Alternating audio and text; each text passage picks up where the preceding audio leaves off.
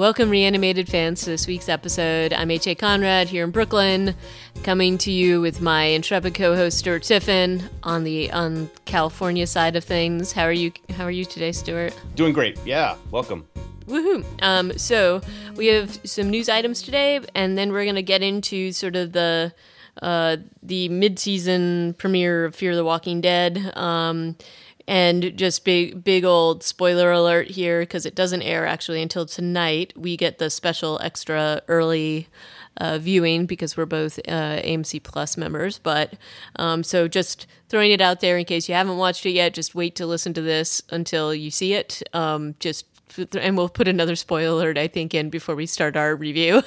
But so excited to talk about that with you, Stuart.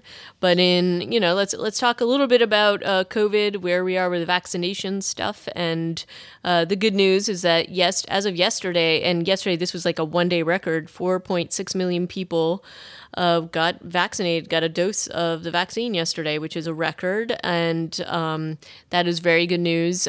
Here in New York, the percentages of people vaccinated are going up tremendously. In my neighborhood, apparently over 50% of people here have gotten at least one dose, which is pretty significant. And the viral cases in my neighborhood are way down compared to the rest of the state. So that's probably indicative of the vaccination rate. And I think if everybody continues to do this, maybe we'll see some progress there. In the bad news category across the U.S., the rates of COVID positivity tests are going up, and also hospitalizations, and it especially is hitting younger adults, which is basically the part of the population that hasn't been vaccinated yet. So that's not good news. And then the other part is that the overall variant, or that is sort of predominant right now, is the B.11, which is the UK variant, and this is a more catchy, basically, and so they think that there's just super contagious but not as fatal. Is that right? I'm not sure about that, but I think part of what is feeding this, and this is just totally my own subjective thoughts on this, is that I think things have been lifting as we've been talking about, especially the weather's getting nicer. I think people are out and doing more things. And I also think that some people who are vaccinated are not necessarily taking the precautions that they probably should. Mask wearing is still very high in my neighborhood. People, I think, are still being careful. But again, we had to, go into Manhattan yesterday and not quite as much mask wearing. So it's kind of clear why my neighborhood is doing a little bit better. And I think it's because both people are getting vaccinated, but also people are still adhering to all the precautions. So I think that you're not seeing that in other parts of the U.S. How is it in California at this point? We locally we're tracking 4 different variants, I think, but only 1 or 2 cases with each. And that includes the so-called California variant, the UK, and then South African maybe. But they're not a major concern, other than in our ongoing efforts to get people to keep staying masked up and to prevent those spreads. It's because testing has gone down so much also with the onset of the vaccine and people not really caring anymore. It's harder to track the variants, Yeah. So they could be out there in the community, and they most certainly are, because they haven't been able to find real good contact tracing for how these people necessarily got these variants too. So that's kind of a bummer. The messaging is always oh, please go get tested, and people are I'm vaccinated. Why the hell did I get vaccinated if I still have to get tested for COVID? It's dumb. And so it's a tough battle to fight. Yeah, I think we're going to see a lot of that. So, but one of the things that has been kind of circulating in the news is that, especially as it relates to younger people, and it is that some of the universities are coming out with statements that they are going to require vaccinations. BU, Northeastern, Brown have all come out with statements, and BU especially, they have a pretty large international student population. And so one of the things and questions that have come up is whether they will accept other vaccinations other than, the ones that we know of in the US and in the UK, which are so basically, will they accept vaccination proof of anything other than Pfizer, Moderna, or Johnson and Johnson, which are the ones that are being used in the U.S. And they have said that yes, they will, though they haven't specifically said like whether they would accept, say, Sinovac or any which is the vaccine from China, I believe. And so I think that they're probably waiting to see if there's like more indication, but they may require that people have to get other, like, how do you do that? Do you require that they get another vaccine? I don't know. It's going to be an interesting thing to see. But look, hey, I think that the universities are correct in requiring this because as we've seen with other things, they require vaccination proof for lots of stuff. Like you have to provide all the normal vaccinations. So I think they're just saying that this is just one more, basically. So unusual, certainly, but I don't, I think that this is something we'll probably see from the majority of universities to try to help curb the spread. And, look, I think that college students want to get back on campus, and to be able to do that safely, I think you do have to require it. So we'll see what happens. It's going to be an interesting and very contentious issue as we move through this, just passports in general. Right. So that will be interesting to see. I think that we have a couple of little news items. The first one I'd like to bring up here is the fact that last week on Reanimated, I talked a lot about my incredulity that Laura was the first savior and how, glad I was to see her and how it looked like just the ramifications of this. And I had not read I think it was like a side product that came out called Here's Negan that Kirkman put out, right? Like during the run of the comic. Yeah, something like that. I never read it, and that's kind of on that's like my bad. I feel like I stopped reading those comics around episode 100 and something. I did not. I'll own up to the fact that I did not read it either. But so I feel bad that I never read that. But in that, it was actually Dwight who was featured as his first like contact, who was also then in the future as savior. And so the show intended to use Austin Amello. I forget what his last name is, but they intended to use the actor who plays Dwight in the extended season 10 season, but then because of COVID and scheduling, they couldn't get him, and that's kind of sad. Although it also wouldn't have made a huge amount of sense given the way that they've developed that character for me with Sherry and Sherry's sister. Yeah, and he felt like, like when we run into him, when Daryl meets him in the woods, that version of Dwight is like this innocent in a way, right? I mean, he's got these ghosts of he's terrified of the saviors and they've already run away from Negan. Right. But it doesn't really jive with me. And when we first meet Laura, she doesn't have a lot of dialogue, so I don't really get to know her, but she already seems kind of like a scary badass. Yeah. And, you can kind of see tendencies where she's probably going to develop later. And, she's just sort of like a take no prisoners kind of a person. And this is just what we have to do, taking care of business to survive. So I didn't mind them. Obviously I didn't know that that's what they altered, but I think that probably it was, and also it was nice to see her again. And I hope we get to see a little bit more of her story, so we get to bring her back again. So there've been a few headlines suggesting that they could do a Savior spinoff, but I don't know. I don't know about that. What kind of legs that would have. We spent enough time with that group, frankly. Yeah, I don't think we need to do that, but who knows? But anyway, I think that's, I think it made sense what they did, and I kind of liked the fact that they included her, so I have no issue with that. And next up, you found this thing about Invincible. Well, shoot, I've been watching Invincible. Maybe I haven't watched it yet. So my goodness gravy! It's coming out once a week. It's not something you can binge yet. So I know that your MO is that you like to wait until they're all out and then watch them all. And I think that's probably a good take. This is Kirkman's new animated show based on the comic that he has put out about superheroes. It's on Amazon Prime, and it's really, really good. It's actually in like the top 10 of Rotten Tomatoes TV shows right now. And what the most notable thing that I wanted to at least bring up is the cast. It is an insane cast of actors. Yep. We already talked that Stephen Yeun was like the lead. He's Mark Grayson. He's kind of the hero, but it's a show about heroes.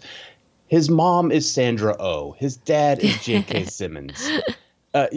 You've got Walton Goggins is in this playing like a very important role. Gillian Jacobs, who is Britta from Community, is another superhero. Jason Mantzoukas, playing himself, as far as I can tell, with superpowers, because he's hilarious, is in it. You've got, there are Zachary Quinto has a pretty major role. Kari Payton. You have a huge amount of Walking Dead stars in this. Frankly, you've got Ross Marquand plays like 4 different people. Mark Hamill, Clancy Brown plays multiple characters. I love the Clancy Brown. You know that. Yeah, and if you're looking at the IMDb list for this, any of the characters with an ellipsis next to their name means that they play multiple characters. So J.K. Simmons is multiple people. Gillian Jacobs is Mantzoukas. It just goes on and on. Seth Rogen, Michael Dorn, Worf from Star Trek. Yeah. John Hamm, Nicole Byer from Nailed It, which I love that show. Lauren Cohan, Jeffrey Donovan, who was in that Extinction, I think it was called, that zombie movie we watched about the guys in the winter. It was pretty bad. Michael Cudlitz. It's a Jimon Hansu, who was like a Kree warrior, I think, in Guardians of the Galaxy, and he's been in other things. Sonequa Martin Green, Lenny James, Ezra Miller, The Flash. I have to stop because I could just keep reading names, but it is so much fun to watch this show and listen and be like, wait, I know who that is. Like Mahershala Ali is in the episode that came out this week, very centrally featured. And I don't know how they did it. Maybe it's just because of COVID and it was like easy to get people to go to a sound studio where they could be, distant and still be awesome. Yeah. But major props. Well, look, I think that he's got a lot of people that buy into the stuff that he does, and I do think that may be much more successful because the COVID restrictions, especially with like voice work, it's so much easier to do that than obviously do live action stuff. So yeah, maybe people were just like, hey, this seems like a fun thing to do. But I think also it seems like a really fun project. So if you get to go and do this stuff with all these amazing people, I think probably worth it. And look, as we've seen, there's a lot of Hollywood that has slowed down or stopped in terms of productions. Like it's been like, yeah, things are starting to move along and they've been sort of limping along, but it definitely is not at the same level it was. So I think that's why you see so many actors doing all these crazy little weird, strange side projects or cameos and things you would never expect them in before. So yeah. But I'm okay with that. I'm definitely on board. So I think that this is like super, like just a positive thing. So, so I can't wait to watch it, but I am going to wait till things are more moving forward. Cause I do personally like the bingey thing myself. Yeah. But so there's 5 episodes out now and I don't know how long the season's going to be, but I definitely give this 2 thumbs up beyond the cast to the story and to seeing Robert Kirkman kind of do his thing. Yeah. All right. Well, cool. I look forward to it. And we can talk about this later maybe and possibly review it, even though it's not technically, related to our thing. But I don't mind it. And then not shockingly, the reviews in terms of The Walking Dead rebounded because of the Here's Negan season ender, which I don't think is shocking to anybody because he's such a fan favorite. And I do. But so are Daryl and Carol. So like they hated 31%. I think it even went down a percentage point from the last time we talked about it. Right, but there was also a Carol and Daryl episode earlier, so I think maybe that's part of why. And this one didn't actually show them together for the most part, so I think that that's part of the issue because people like Daryl and Carol together, they don't like them separately necessarily. So there's more zombie killing action in Here's Negan, but that one definitely bounced back with 91%, I think, on Rotten Tomatoes. Even our pal over at Forbes thought it was good, saying it was the best one of the extended batch, maybe the best one in years. Yeah. So that's, I love that episode. And I think the other part of it though, is that Negan's story has, they've given us little like tantalizing little tiny details that, you know, they then wove into this story for him. And I think that they did a really good job with showing a lot more of him. And I think people were excited to see that. So even just with the title, I think you would probably have fans tuning in, you know, because it's Negan. But in any case, let's see what else. There was just a couple of silly things, not to get into it, but there was this like really weird listicle from Screen Rant about which Breaking Bad characters would most rating them most to least likely to survive a zombie apocalypse, which I thought was really strange. Gotta say, I kind of agree with their choices. I agree with their choices. It's a little surprising how far down the list Walter White is. But yeah, like it's interesting. So so I thought that was just kind of an odd thing to throw in here. And I was like, oh, this is a strange thing to end up as a listicle, but okay. And then there was an article which I didn't see anything about this film anywhere, but I think maybe something to review later. As you know, like I kind of like some of these efforts in terms of like international zombie films, and this one is actually in Malaysia, I think. And had you heard about this film before? Because I hadn't really seen anything about it. No, this feels pretty regional. Yeah, it's basically called the translation is Fight for Life, Zombie Infection. And I'm probably destroying this pronunciation, but in Malaysian, this language, it's Balaban Hidup Infeksi Zombie.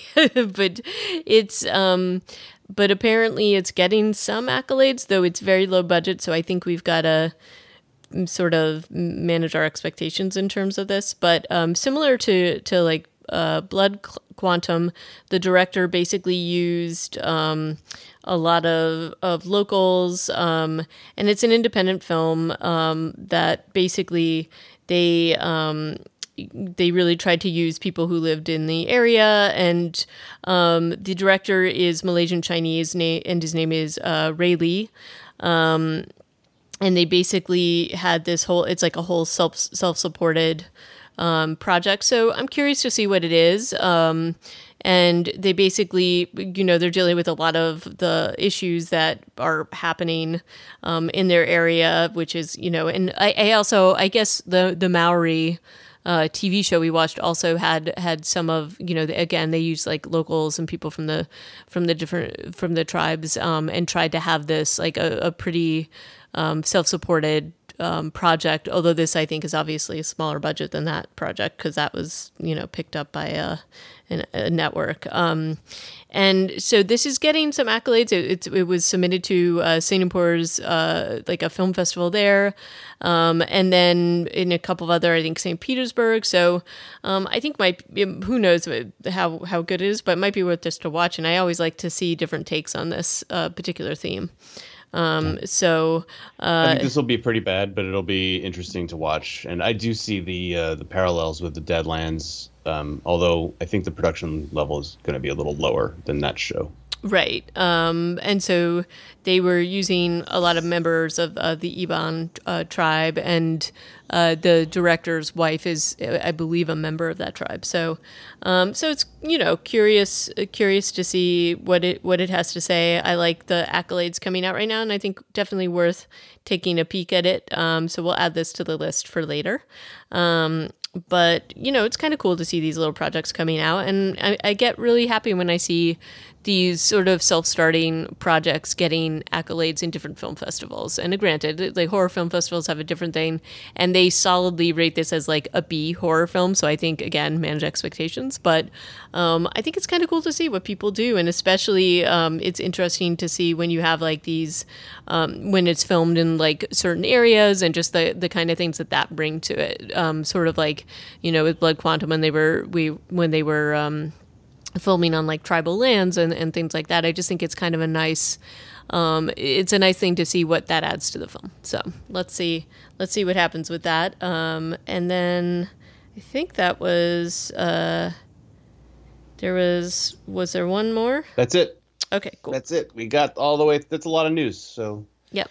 All right. We'll have to talk about the episode now. And before we do need to warn you that there is a character death, a cast member death not cast member, a character death in this episode of Fear the Walking Dead. So if you haven't seen it yet and you don't want it to be spoiled, listen to this after. Yes. And let me just say, like, seriously, if you really don't like spoilers, this is the time to just pause and then listen later after you watch it. So, all right. So with that big spoiler alert, let's jump in, and I can now say, like, this was a very hard episode for me to watch. I'm still upset about it. So, and we should be, and it'll be interesting to find out, because it'll come out eventually, if Garrett Dillahunt was like, I've had it, I want to get off the show. He's done 2-3 seasons.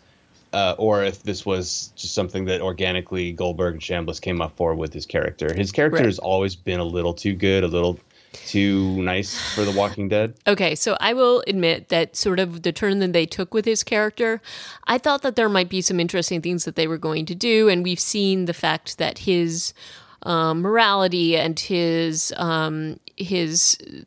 view of the world has changed, and especially it changed once he joined Ginny's community, and the things that he saw, it really hurt his soul. And I thought we might see an adjustment there, and we have seen that mentally he was definitely in a bad way, and just couldn't take it anymore, and does what, I think most people would do, is that they go to what they know. And for him, his sort of place to hide out and place to I was hoping recover was his little cabin, and when we left him, you were like, oh, and so he's going to go back to his cabin and just get his head right. Yeah, like, that's what I was hoping. That's the quote from H.A. Conrad from the last time we saw John on That's what I was hoping, and I also thought, I'll admit that I thought that June would probably go after him there, so it took a slightly different turn than I was anticipating on that front. Also, we go back to it was the second. It was 2 episodes ago in the show's chronology, when it was the Tanktown episode is when they split up at the end of that episode. Right. And you're like, why is June making this decision? She's choosing her quote unquote career over her relationship. Well, not even her career, but she's throwing her lot in with somebody she knows that she can't trust, who she's seen. That's very clear in this episode because she's in jail, right? Right. It's like, right. Oh, your hospital so thing didn't really work out. Knowing how all the things that June has gone through, and where she is with John, and who John is to her, again, and this this will be my big critique of this episode in general, or this storyline in general with June and John, is that this is the thing I dislike so much about, I think Angela Kang wouldn't do it with these characters if she was running the show. And this is my issue, is that you build up these characters, you set certain things with them, you take them on these journeys, and then suddenly you say, oh no, that's not how it is, just because you want the storyline to go a different way. And so that does bother me, because I don't believe that June wouldn't go after him. And I definitely don't believe that she would go and decide to set up these things with Ginny if she knew that John was suffering as much as he was. This is just something that, to me, is the antithesis of their relationship, and I don't believe it. And this I do find extraordinarily frustrating. And insult to injury, we never even get to see this hospital that she has coerced Virginia into agreeing to let her run at the Tanktown episode, when she saves Virginia's life. You don't even get to see the reward that, in theory, Virginia was seriously intending to give her. Right. The only potential flash of that we get in this episode is June is very comfortable, kind of slapping Virginia around later at the cabin, even though she's been a prisoner. She's just kind of she and Virginia are alone, and I thought that scene was actually kind of hilarious. And I put that down to probably. Oh God! What's the actor's name who plays Virginia? Oh God! I just think of her as the one from. It's Menifee, but Colby. Yeah, Menifee. I think she does a great job in still kind of holding on to her authority, but also being a little bit don't hurt me, don't slap me around anymore, June. You are a terrifying lady. So I'm hoping that they can develop that. I don't know, a little more. Because at the end of this episode, I'm also not sure how bad Virginia is as a baddie. She might be the better sibling. I'm not sure. Well, anymore. it's tough to know. Well, so we'll get into all of this, but that again, like with June, and I did like that scene between them because I did think it shows something. But again, this leads me to think, well, why would June have ended up in a jail cell anyway with this person? I just like putting to the cell by this person. I don't believe it. I just don't buy that this is how things would go.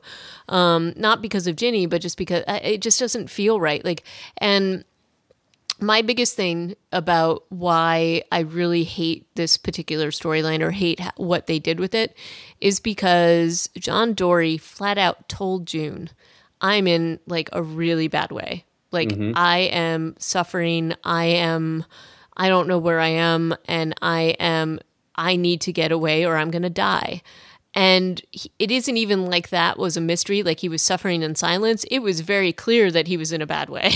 Yeah. Like he flat out says it to her, and she's going to be like, oh, now let's go and do this thing. We got to do this thing and build it. It'll be great. Like, I'm believe not it. looking forward to the self-recrimination that she's going to have to go through. And in the Andy Goldberg epilogue, he talks about how it's going to have ramifications for her character. I'm like, God, we just got past her like beating herself up for the death of her daughter forever. Right. And now she's going to be in the same situation because she uncharacteristically ignored her spouse. So this thing just to set the table on that. This is how I feel about that. So, and I agree. The minute I saw this happen, I was like, ugh, we're going to have to go down that path again with June. Come on. This just seems to be like we're retreading some ground there. I'm hoping maybe they'll find a new way to do it, or she'll just go into a rage place instead of that like, well, and we already I'm a bad group member. I'm always going to try to run away. But we also know that she's kind of a badass, and I think she will be in a rage, like revenge place. Absolutely. Yeah. But I do, so that criticism aside, I still love Garrett Dillahunt. I love John Dorie. He's great in this episode. I do think that, like, if I disagree with what they did with June and John, he is acting totally characteristically of him, which is that, he went to his cabin. He's trying to figure out what to do, and he is in such a bad place that, he's basically trying to commit suicide, but yet it's kind of like this weird thing where he can't do it, and he keeps taking out walkers, which, again, the gunfire is going to attract more and more, so I don't necessarily agree with that part of it, but... Why doesn't he own a knife? Like, I kept asking myself this during this episode. He's using his guns, and he's awesome with guns, and I love the fact that he's so great with guns.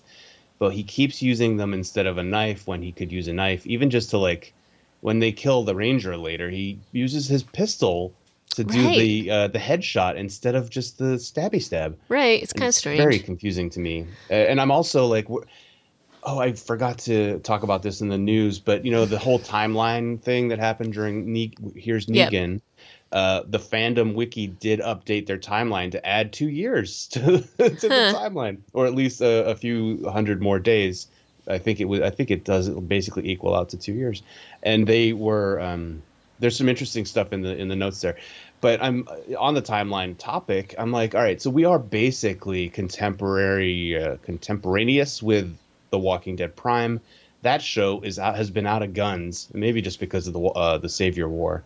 But that show's been out of guns for at least a season and a half. And yet everybody seems to have guns and lots of ammo still in the Pioneer, the Key Club, whatever their name is, in this community and in this part of Texas. Maybe because it's Texas. Maybe because it's Texas. Who knows? And maybe because they've been able to scavenge more. But yeah, again, this whole group, everybody seems to have an inordinate amount of ammo. So I don't know. That's kind of a weird thing. Agree with you on that point.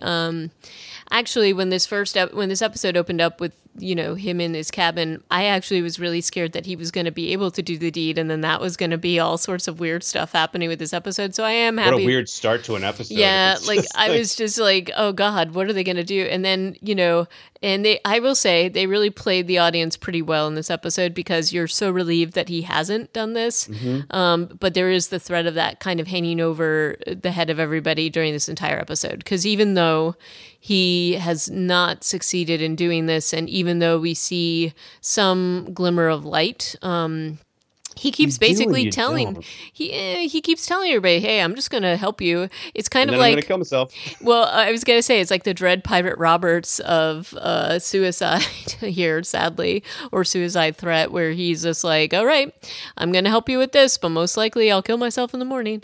So, and it's, you know, and I'm not making light of suicide by any means. I just think that he's continuing to remind everybody of where his head is, which again, and it's weird because every time Morgan like does a very persuasive speech to him where he's like, I'm only alive because of you and we're going to stay together and we're going to work it out.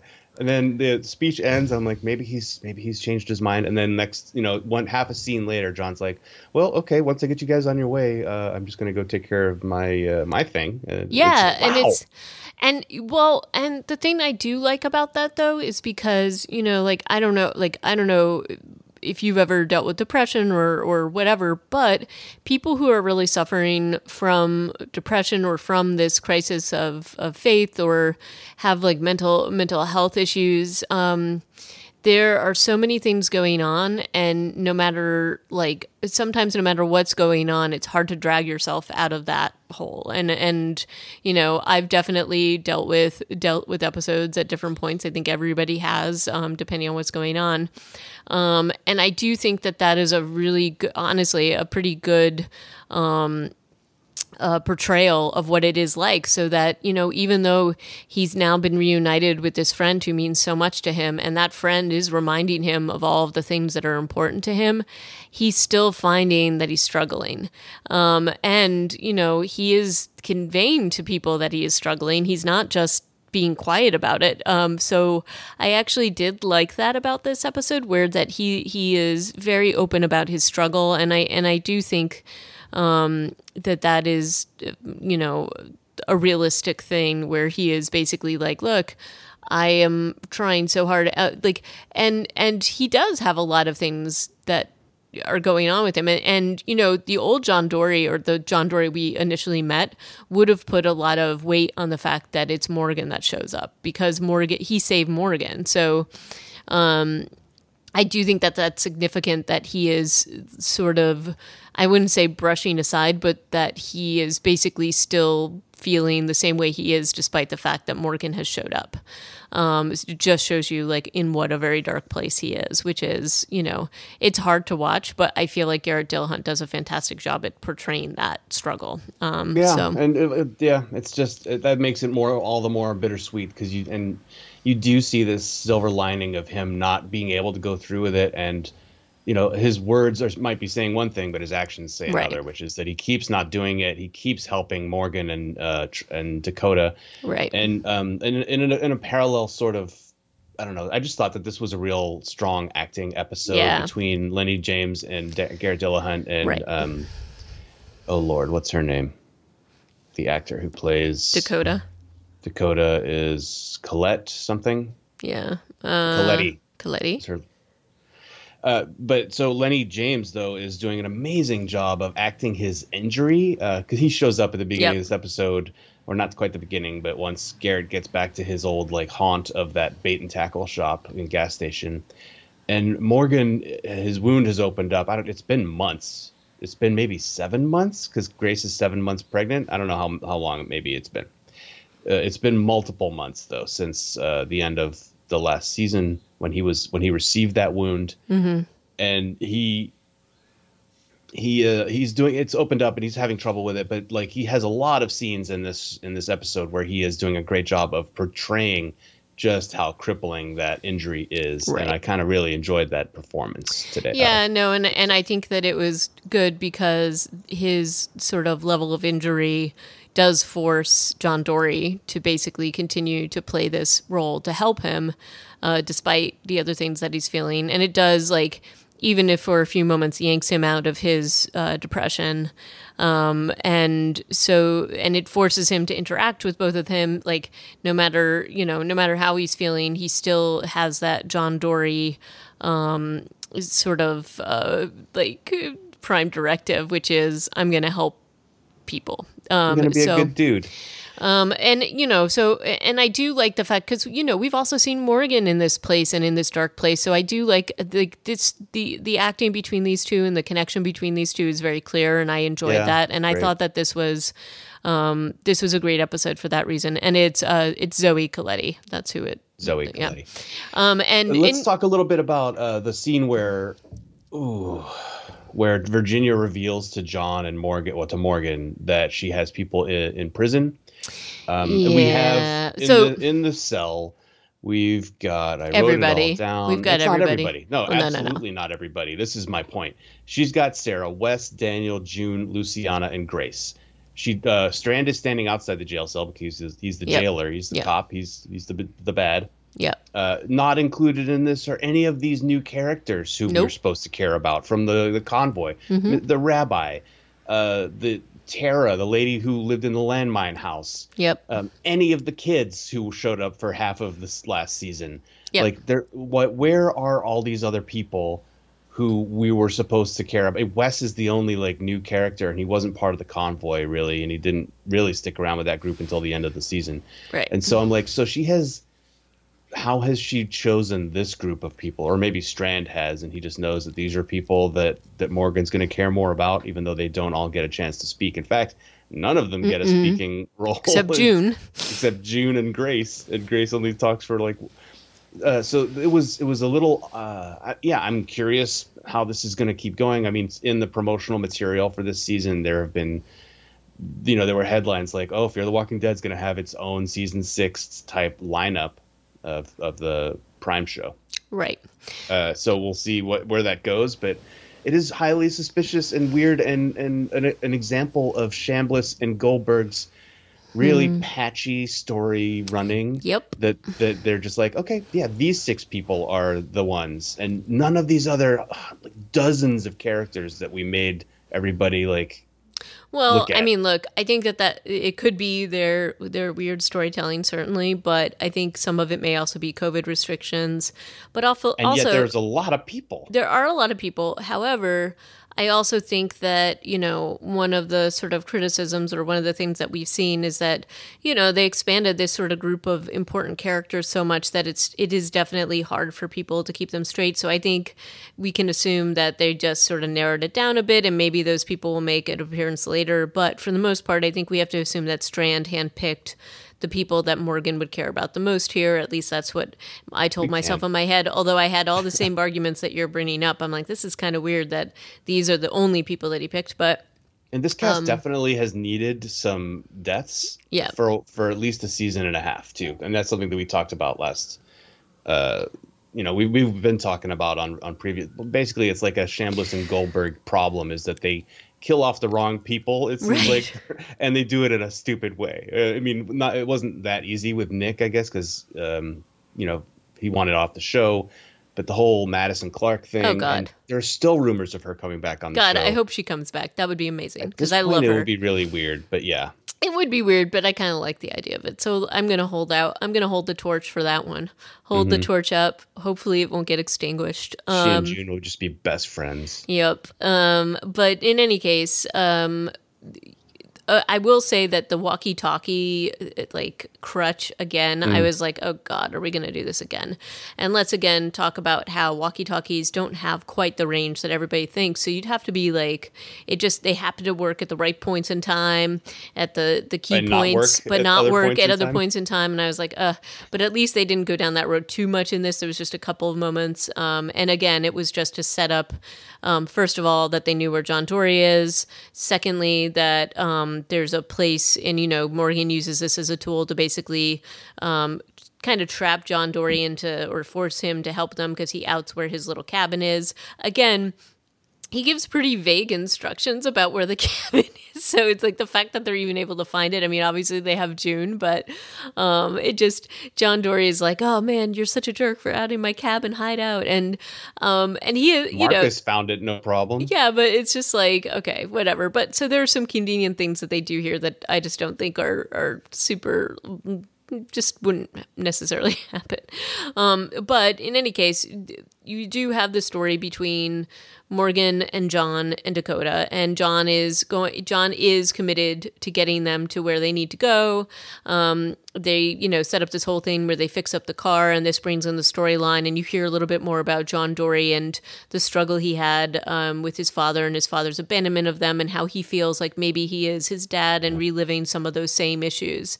And look, maybe that is a part of it, and it does seem like his dad maybe had some similar things happening in his head. Well, and do you remember they brought this up in the first half of the season that his dad had planted evidence to get a guy convicted, and John was like, and that was the right way to do it. And I was like, nope, that does not check out. Nope, it doesn't, and certainly doesn't check out with John either, right? So it shouldn't have, but that was my point. Yeah, no. And so there's things like that going on that are also sort of ruminating there, and inform how he's figuring out the rest of the episode, or how he's acting in the rest of the episode. And then you do have, and again, like these are the storytelling pieces that do drive me a little bit crazy, because you've got Morgan and John, who are probably some of the most seasoned zombie killers in this entire universe, in my opinion. They're right up there with like Michonne and others, and Daryl and all of that. And I don't think that their sort of plan to sort of have this weird ram thing go through this. There are not that many walkers on that bridge. There's enough that they could just sort of let them through and just easily kill them. I don't know that they need to do this with the truck.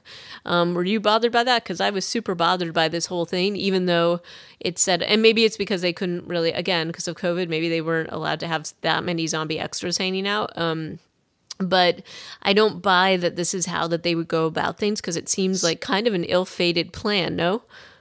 So, sorry, which is the part that you didn't like about this? Because I thought this scene was badass. No, I thought the scene was badass, but like when they show sort of the number of walkers, they keep talking about a herd. It doesn't, I mean, yeah, it's like a significant number, but enough that I think they could probably have dispatched them. I know not wounded Morgan. Maybe you're right. Anyway, I just was like a little annoyed at it, because I just was just, it felt like an unnecessary thing. But again, I thought my continuity issue with the scene is really just that Dakota tells John Dorie that she learned to drive on her dad's 6-speed in the church parking lot on Sundays. If they are 12 years into the apocalypse, Zoe Colletti is 19 years old in real life. The actor is 19. Nobody really knows how old Dakota is. Mid to late teens is what people guess. She was like 9 years old or 7 years old at the very oldest. Right. I had the same problem, and I'm like, with her dad. What were you driving exactly? That's crazy to me. Okay. Yeah. So that was my only like real continuity issue. I mean, I feel like with this 12-year time lapse thing, they really all need to be on the same page with this, because I have a feeling that I'm not alone in trying to keep track of what's going on here. It feels a little strange that they did that. And, I could see a dad putting his kid on his lap, but the kid's not going to be changing the gears, There's tons of cars in their community. She could have just as easily said, oh, yeah, Ranger Joe lets me drive sometimes. Right. Like, and this is the patchy storytelling piece where they're definitely trying to draw a paternal link between Dakota and John. Where they're bonding over this, they're both talking about their fathers, that kind of thing. He's like giving her little pep talks as they're driving through the zombies. That's one of the things I loved about this scene. Like Morgan Lenny James is acting up his injuries so well, but still doing like kick-ass Morgan stuff. John is like everywhere, doing everything and being amazing. I loved the scene for all of that, and so it makes it all the more painful at the end of the scene, obviously. Yeah. So I like the bonding between them. It's just, to me, these are little easy storytelling tweaks that they could have made. You're right, because I had the same. This is what Scott Gimple's job is, isn't it? Yeah, like continuity, and it's like overarching story and it's the stuff. It's the same reaction I had when she was telling the story. I was like, man, she must have been like 5 or 6 or something, like I was just like, this kid must have been so, like, this doesn't even make sense. Like, you could have even said that one of the Rangers sneakily helped her practice or something, or easy. That this was some weird thing that Ginny did with her, even, honestly. Like, I just think that was sort of an odd thing. But again, Garrett Dillahunt is just a phenomenal actor. I think she's a great actor too, and their bond and their interactions here were phenomenal. So despite the weird storytelling glitchiness, I think that this made sense to me, and I believed that they were bonding, and I believed that there was a connection there. And she saves him. And again, we'll talk about this in a minute when we get to the really serious part of this whole episode. But there's a moment where he goes out to repair the car, and she basically saves him because she shoots a zombie, and she seems super scared to do it. Like, oh, I've never done this before. And if we go into the future, this is clearly not the case, or that she's got some things going on. So, where she has been somewhat of a chameleon, and she is a different person than she's been that we've been seeing. And I think this was this was somewhat artfully done, but I don't believe she would have been shocked at being able to kill a zombie at this point. And right? I think we need to go back and look at the other episodes that she's been in. She's always so sweet, and you gotta watch out because somebody, Virginia's hiding something, and I'll be here to help you. And I'm just an eager kid. Yep. And maybe it is too artful in its execution when the big reveal that she is actually a multiple offender murderer at this point. Certainly by the end of this episode, she is. And her first kill against Cameron was with a knife. She stabbed a dude. Right. So I just don't think she would have been that shocked that she killed off a walker, right? Yeah. So even if you're being artful about it, I think it's kind of hard to mimic that. So I thought that was kind of odd. But, and I do think that they're trying to draw some similarities. Like, remember when we saw Charlie? Like, we got Charlie, and we saw that Charlie was being duplicitous, even much younger than this. And this was how she was introduced to the group. And I think that maybe, we've got some... I think that they are drawing some parallels, and then this is a very, very different character from Charlie. But she's got way more in common with Lizzie, right? Than Charlie. So I definitely was thinking in my head, Morgan, please tell her to look at the flowers. The same thing. I was like, oh, this is not going to go a good way. And the other thing is that, we get to the point where she's basically, and I liked how all this was revealed. Earlier in the episode, she was asking about the sort of piece of evidence, and John Dorie owns up to John has just taken it with him to his cabin for some reason. It's odd that she would have picked up. It's kind of a small thing, so it's but maybe somebody who was involved with it would have seen it. And then when the truth is revealed, it is good. Like the acting between them and the sort of betrayal on John's face and the hurt and the confusion is just, he reels it in so well. Yeah. Garrett Dillahunt's like, oh, what? You're the murderer? Oh, I've cracked the case. Oh, you're a bet. Wait, okay. Bring it back. Yep. I don't want to kill myself. You don't want to kill me. This is going to be fine. We're all and he's trying to reason with her. I but again, here's the thing. John Dorie is, yes. He ultimately is seeing the lining here. He's going to try to bring her in. I don't believe she would have been able to shoot him this easily. I just don't. And her body language is really good in this scene where she kind of goes all like on her tiptoes and like bouncing back and forth. Like he needs to read that body language and be like, all right, this is fight or flight. She's not thinking like reason. I don't think. And I think that was actually a good piece of performance by Zoe Colletti there. Yeah, no, and I think she was phenomenal. I just think that John Dorie is so skilled, and even though he wants to see the good in people, he's really good at reading that body language, and I just don't... He's at this point, he's also like willing to... He's not trying to die. He's not like trying to do suicide by criminal. Yeah. But he's also... There's no way he's going to hold a gun on Dakota. No. Right? Like, but I also don't think even an option for I think he could have dodged it basically, or jumped over or something. I don't know. I'll as you know, I'm just trying to save the character even though it's already happened, but like but that's not what happens. She shoots him, and then we get this like horrible tragic thing where he basically is like, and there's this whole thing that his father had said, it's never too late, basically, and he finds that never too late sadly at the bottom of a river bed as he's like kind of bleeding out. A little more on this wound that he's got. Yeah, which also after she shoots him, she like kind of calmly pushes him over the edge of the bridge to fall into the river. he has almost exactly the same wound that Morgan had. Yep, and it's not in his chest. It's like a little. Well, I guess it is. It is. It is, but it's not like it's. Yeah, and I think that that's not a mistake that he's got the same wound as Morgan, and then so that's why we're like, oh, maybe he'll pull through. I know, and he's on like a little board, and I mean, even at that point, I'm like, June's gonna have to find him on the riverbed. It just wasn't what I was hoping for. And then and then we have Morgan, and I was like, oh, is she gonna get away with this? I thought she was. I thought Morgan walks up right as she's like lining up another shot on on poor John. Or John as he's floating downriver. And so I was really glad that she didn't get away with it, and Morgan didn't have to hear some BS story about how he finally killed himself on the bridge after their big victory. Well, that's what I thought she was going to do. I also thought maybe she was going to say a walker bit him and she was forced to do something or whatever, but that's not what happens. And so Morgan quickly gets like actually he gets the whole big reveal. He knows exactly what has happened here. Yeah. And at this point I'm like, well, dude, why not just hand her over to her sister and wash her hands of it? And her sister's clearly been like protecting a little psychopath.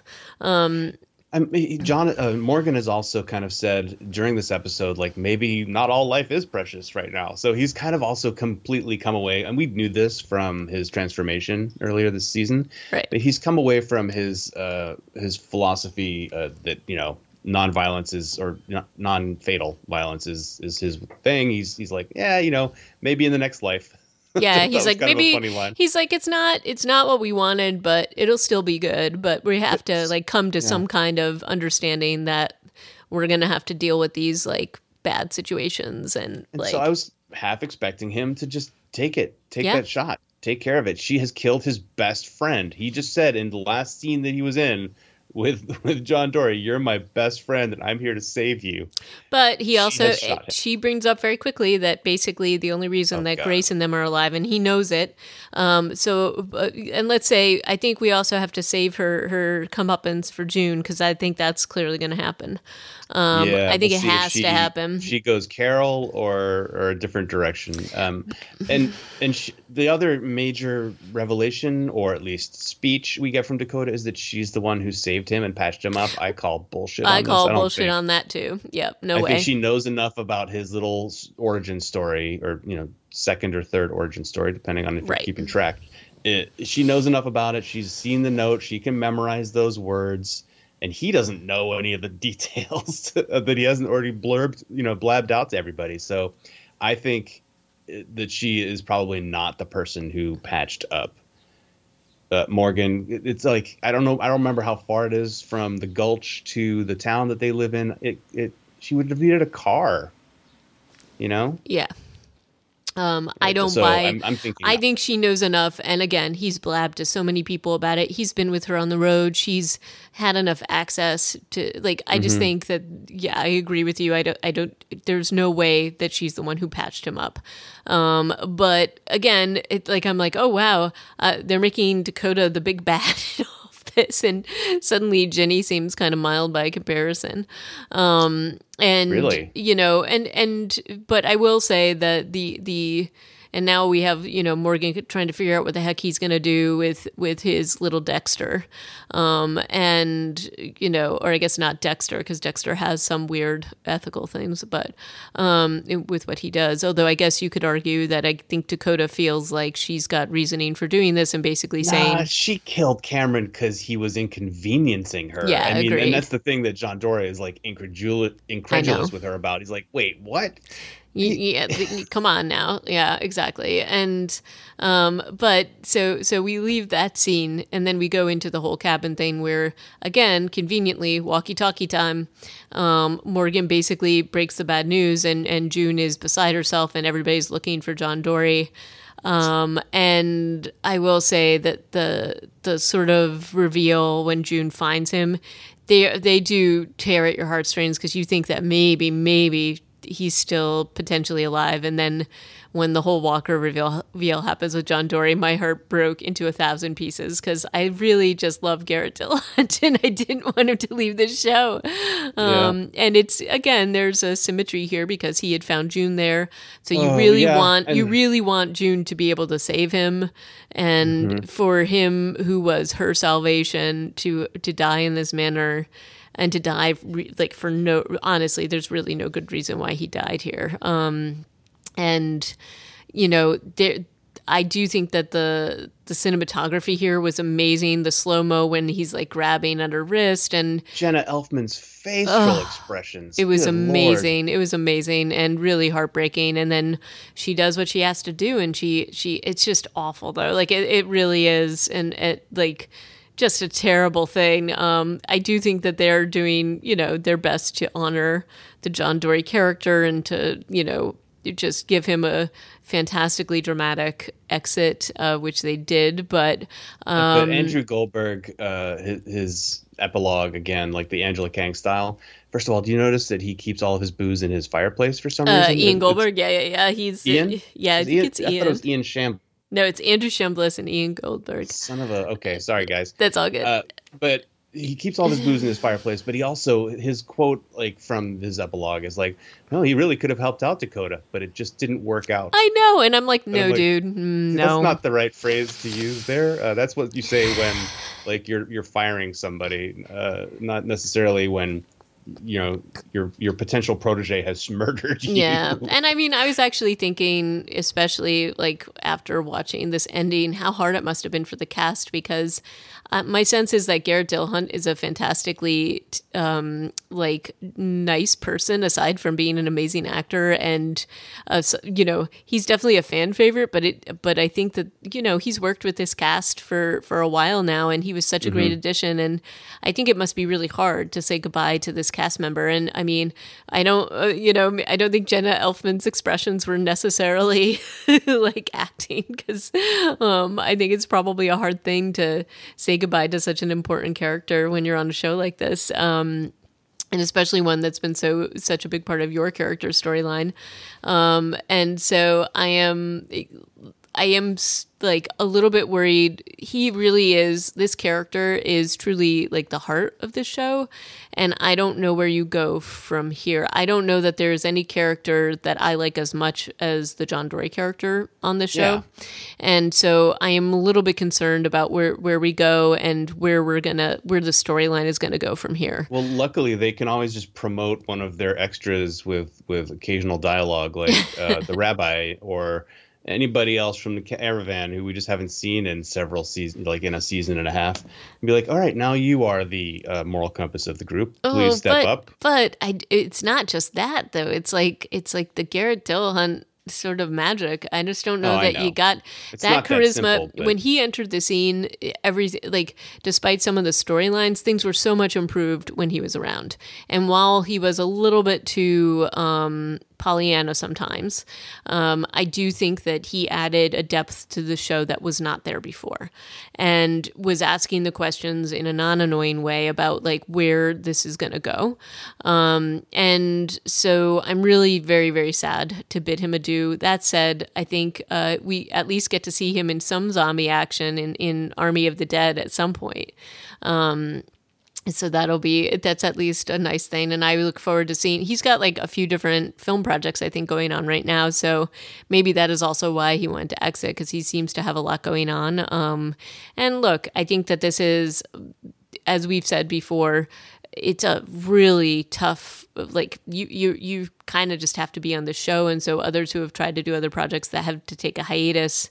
So maybe that's what was going on. I look forward to seeing Garrett Dillahunt in many, many other things, but I will certainly miss him from this storyline. Absolutely. So yeah, here. That kind of leads us to the end of this episode. It was a really good one. So I will, props to the Chambliss and Goldberg, as much as I never give them credit, because season 3 and 4, or 4, I guess 4, 5, and 6. Not 3. 3 was okay. 3 was pretty good. But yeah, this was a good episode. It's kind of hard to say like how this show is going to proceed, because 8 is usually where the mid-season finale is. This is episode 8 of season 6, but it's the mid-season premiere, and so we'll see how the rest of the vibe goes. I think we're going to have a lot to unpack, obviously. Yeah, we'll have a lot to unpack, and we'll have to see what happens. Oh, and I forgot, before we sort of go out, there was the one piece that we forgot to talk about, which is, in addition to the walkie-talking about John, Morgan has also alerted his little group, to tell them that he might be bringing the fight to them already. And again, God. They're not ready. Nobody's ready for anything here. So anyway, that is going to be an interesting thing to see. So I think we can see slightly where this is going to. I think the question is what you do with what do we do with Dakota is a good question. So I guess we'll see a little bit more how this plays out. But also, I'm going to miss Garrett Dillahunt. I really am. I'm so sad to see him go, and hopefully everybody else can pull up the slack. I do have some faith in Jenna Elfman. I think it's going to hopefully be a really good storyline versus a tired one, and we're going to see what happens here. But, I always like to see a lot more of her character too. So we'll see what happens with June. But yeah, this was a heartbreaker, but definitely a good episode worth watching. So I hope everybody enjoys it, and would love to hear what your thoughts are on it. Yeah, let us know. Get us on Twitter, reanimatedpodcast@gmail.com. And we'll have links to all the news and various things we've been talking about on our show notes at reanimatedpodcast.com. So for now, until next time, when we pick up again with Fear the Walking Dead, I will bid you adieu. And ciao.